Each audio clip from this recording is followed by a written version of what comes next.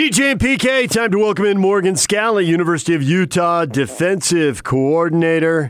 He joins us on the Sprint special guest line. Lease any phone and get an iPad or Samsung Tab A for $99.99. Visit the Sprint store nearest you. Morgan, good morning.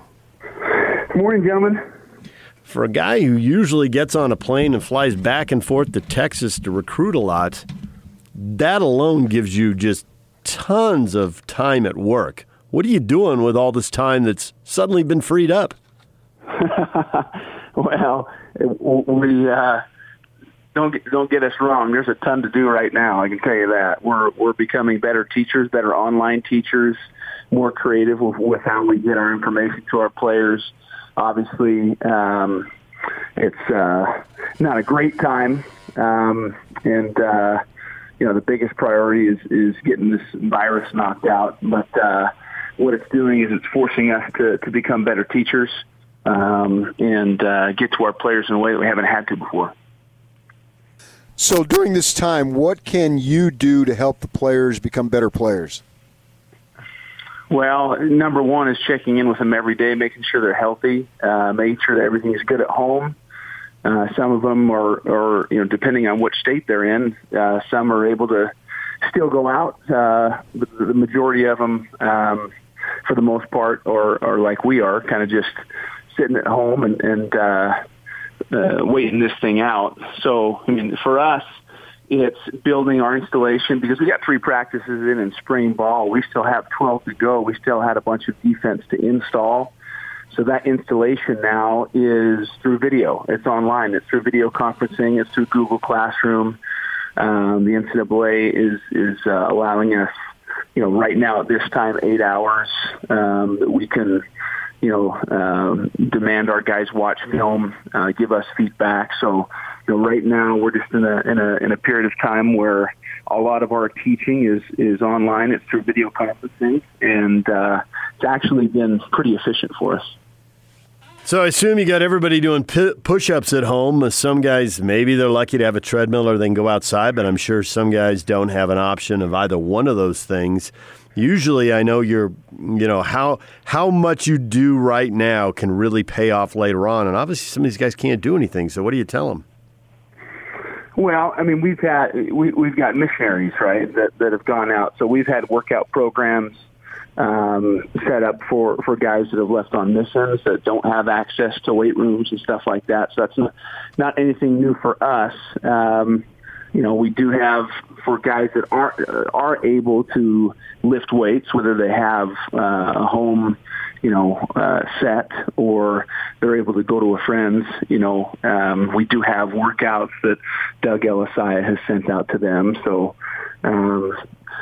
we've had our conversations with them. It's people can take this situation and take this time and either, find a way to gain an advantage, or, use it as an excuse to sit home and not, put on the weight that they need to put on or lose the weight they need to lose.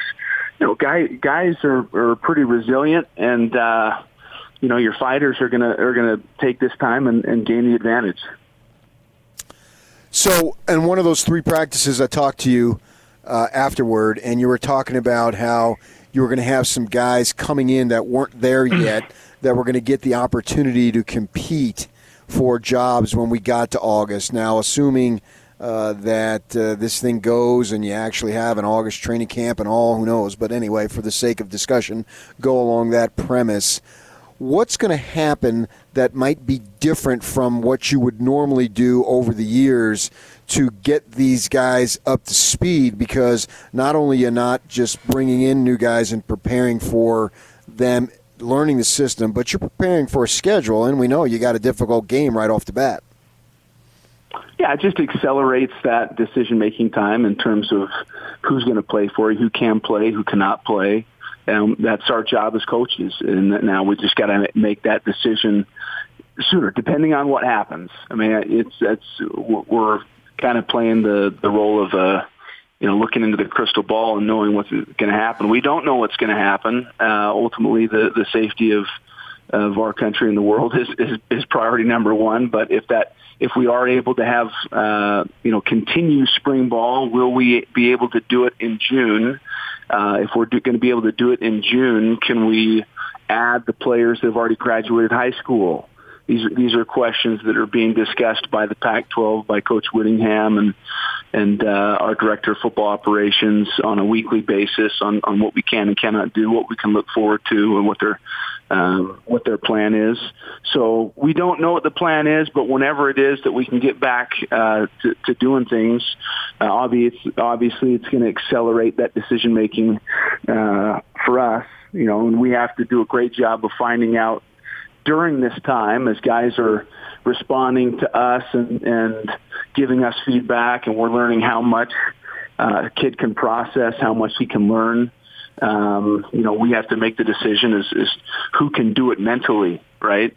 So it's a different dynamic that we haven't seen before.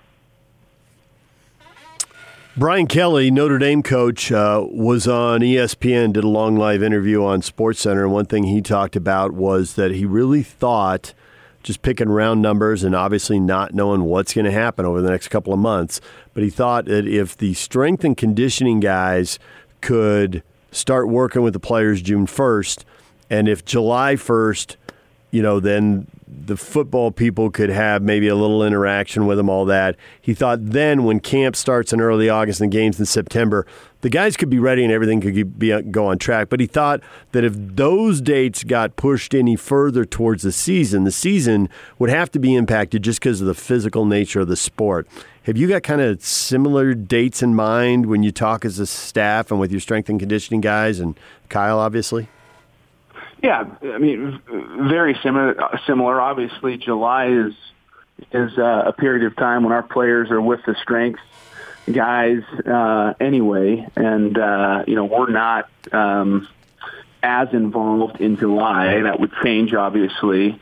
What allowing us to resume spring practice in June would do, particularly if you're able to add your high school graduates, is that it gives, in my opinion, it's an added, advantage that they're getting more time with you than they would have had things been, status quo, right? If you'd gone through your entire 15 practices of spring ball without those guys, that's a ton of reps, accumulated reps they would not have seen. So depending on what happens and how the NCAA chooses to work this thing out, it could end up being an advantage for a team like us who has a bunch of young guys that will probably be impact players for us.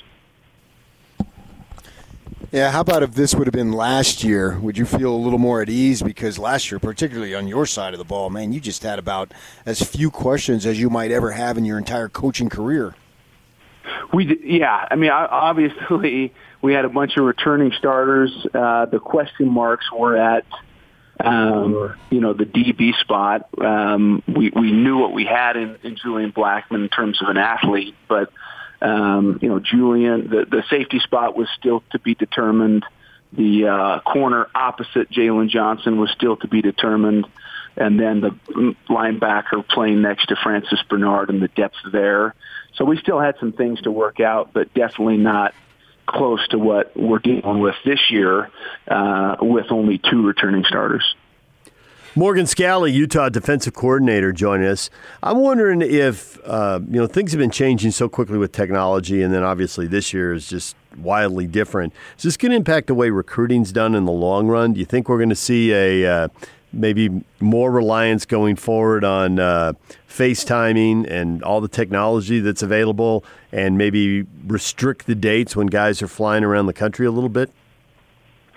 Don't know what's going to change, but I do know, you have events that happen and it forces you to do things that you may not have been comfortable doing. But now that you're doing it, it becomes, something that you feel is better, and you can continue to do it from here on out. I can tell you with the Google Classroom and some of the stuff that we're doing, that we're being forced to learn and grow from, is going to be a huge benefit for us going forward. And times like this, you either adapt and you get creative and find a way to get better, or you just sit there and mope and complain, and that's just not who we are. So I think throughout history, there's things that happen that force you to look at things in a different manner, that force you to adapt and change, and a lot of it for the better, right? So this is just one of those times that is making us, take our teaching to another level, and, we can really benefit from it. As far as adapt and continuing to get better, and I know most programs are always in evaluation mode. How can we do whatever we do better and all that stuff and more efficient? And so my thought for you is, defensively the last couple of years, the team has been really good.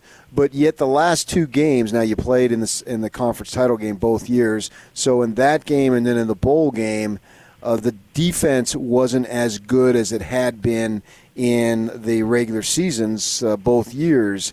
Did you learn anything from any of that to be able to apply going forward to make sure the defense can continue to play at a high level if you should have a 13th and a 14th game? Well, I think, the year prior, the game, we didn't even give up a touchdown. So I don't know. Yeah, that game for sure. That I thought our guys played well. I thought, in the two games, the last two games this season, both were, they're different types of, why you lost. When you look at it from a defensive perspective, if we looked at, the Oregon game, there's a lot of things that come into play. It's not just cut and dry. This is why we lost. This, this was the call. This was the reason. There's a lot of different things. Number one, Oregon did some good things schematically. Oregon has very good football players. That offensive line is the best, at least that we had seen all season long, and perhaps one of the best in the country. When you look at which of those guys is going to go to the NFL, and then we had the top offensive lineman in the country. The quarterback's a day one or day two guy. They had some good players that came ready to play. I felt like our guys came ready to play. They were excited for this game. And I think, a lot of it was, I felt like looking back at the film, guys were just trying to do too much. They wanted to make the play. They wanted to be, and so you end up popping gaps. You end up coming down out of coverage, doing things that you don't normally do. So, there's kind of a couple of reasons for what happened against Oregon. And we take full ownership of that. As coaches, we got to make sure they're ready every single game. And we looked at the film, looked at how to address, what the issues were. And, in the bowl game, different story, not guys necessarily trying to do too much. Texas again did some good things, schematically, forced our edge players to play more physical football. Didn't do much in terms of running up the middle, got us on the edges. And, to me, there were some things schematically that we could have done to help our guys out. And again, injuries are never an excuse, but you're down Jalen Johnson, you're one of your top corners. You're down your two free safeties that got injured in the bowl game. So things happen where depth was an issue for us a little bit.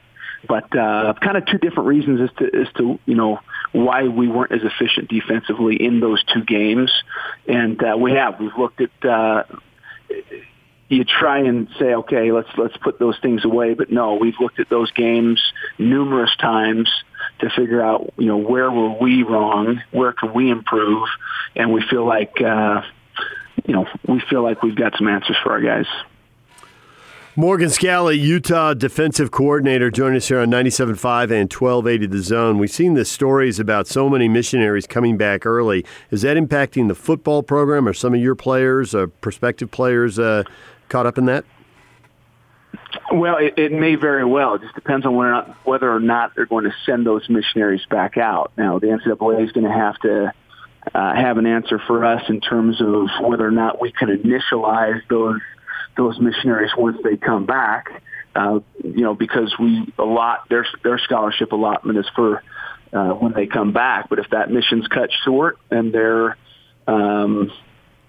supposed to join us this year, then we have to find a scholarship for them, and the NCAA has to have an answer for us. Looks like Devin Lloyd is set up to be your next great linebacker coming out of Utah. Who else you got there as far as being able to play to complement him? Well, the guys that were emerging, Andrew Mataafa's been in the program for a while. He's a guy that has struggled to gain weight and keep it on consistently, but that when he does, he's an athlete, and he's a guy that can definitely help us out. We moved Nephi Sewell, who is a very instinctive football player, much like Sunia Tautioli, who played some very good football for us a few years back. He's not long-levered, but he is physical and instinctive and a smart football player. Other than that, Hayden Fury is a walk-on here from Utah that, showed flashes last year. We never played him, but for a few reps. And this guy, we're fired up about. So he's a guy that may end up earning himself a scholarship down the line. And then we've got some newcomers, some young kids. Graham Faluna. We've got Jeremy Mercer is a linebacker, junior college transfer. Sione Fotu, local product out of Bingham High School. So again, I know we've talked about this numerous times, but we're going to have some young kids be impact players for us. And when they get there, or when they get here, they'll be ready because of the stuff that we've been, preparing for them. It seems like your linebacking play has been improving. There have been more impact plays that fans and the media would notice. Maybe you would grade it out differently, play by play, knowing every little thing you got to look for. But it seems like it's been improving over the last 2 to 3 to 4 years. And I'm wondering, with all the success you've had with defensive linemen, are you starting to get into homes that you didn't used to get into because linebackers want to play behind those defensive linemen? Well, Cal, that's a good question. I know each situation's been different. Cody Barton, who's obviously was a draft pick for Seattle, he didn't really blossom until his last year. Chase Hansen was moved from quarterback to safety to linebacker. Before them you had Johnny Paul and Jared Norris, Francis Bernard being a transfer. I don't know that we've had a kind of normal flow of how guys have gotten to that position for us. What is obvious is that you're right. With the defensive linemen that we have, you think it'd be a position that people would love to come into. We've used that, to our advantage in the recruiting process. We do believe it's a great opportunity for young men. We've just had the fortune the past few years of getting some really good football players in those positions. Good players make good coaches, guys. Okay. I know we've said that before, but, whatever we can do in the recruiting process to, advertise the benefit of playing behind some very good D linemen, we do it. We use it. You going to still be concentrating on the safeties as an individual group, knowing that you're the coordinator? Say that one more time. You're the coordinator, right? So you're responsible for everything. But whenever that might be, when you get back together, are you going to be still focusing in individually on the safeties? Yeah, I have my individual meetings with the safeties. Continue to stay in contact. That's my position group. I oversee them obviously, and then I also have the added responsibilities of making sure that the rest of the coaches are doing their job and making sure they're teaching correctly and teaching how we want them to teach. We've got unbelievable coaches in Lewis Powell and Sione Puha Swan at the linebacker spot. We did an incredible job last year of getting our guys to come along. And then Sharif Shah's invaluable. So got some dang good coaches that allow me to do that. The reason why I ask is there could very well be you start a couple of safeties who've never played for you guys before. Is that accurate? accurate. Vontae Davis is a guy through 3 practices had really shown incredible improvement. Has the athleticism, he's now with Terrell and Julian out of the picture, moving on. He's just got an added sense of want to.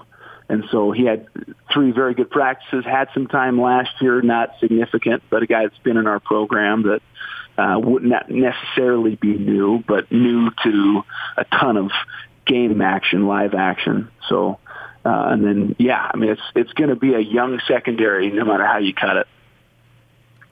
Morgan, as always, we appreciate a few minutes. And remember, if you're ever not in charge of safeties, you got to change the Twitter handle, Safety Pride. So keep an eye on that. I get it. Right. Morgan, thanks for a few minutes. Appreciate you guys. Yeah. Thank you.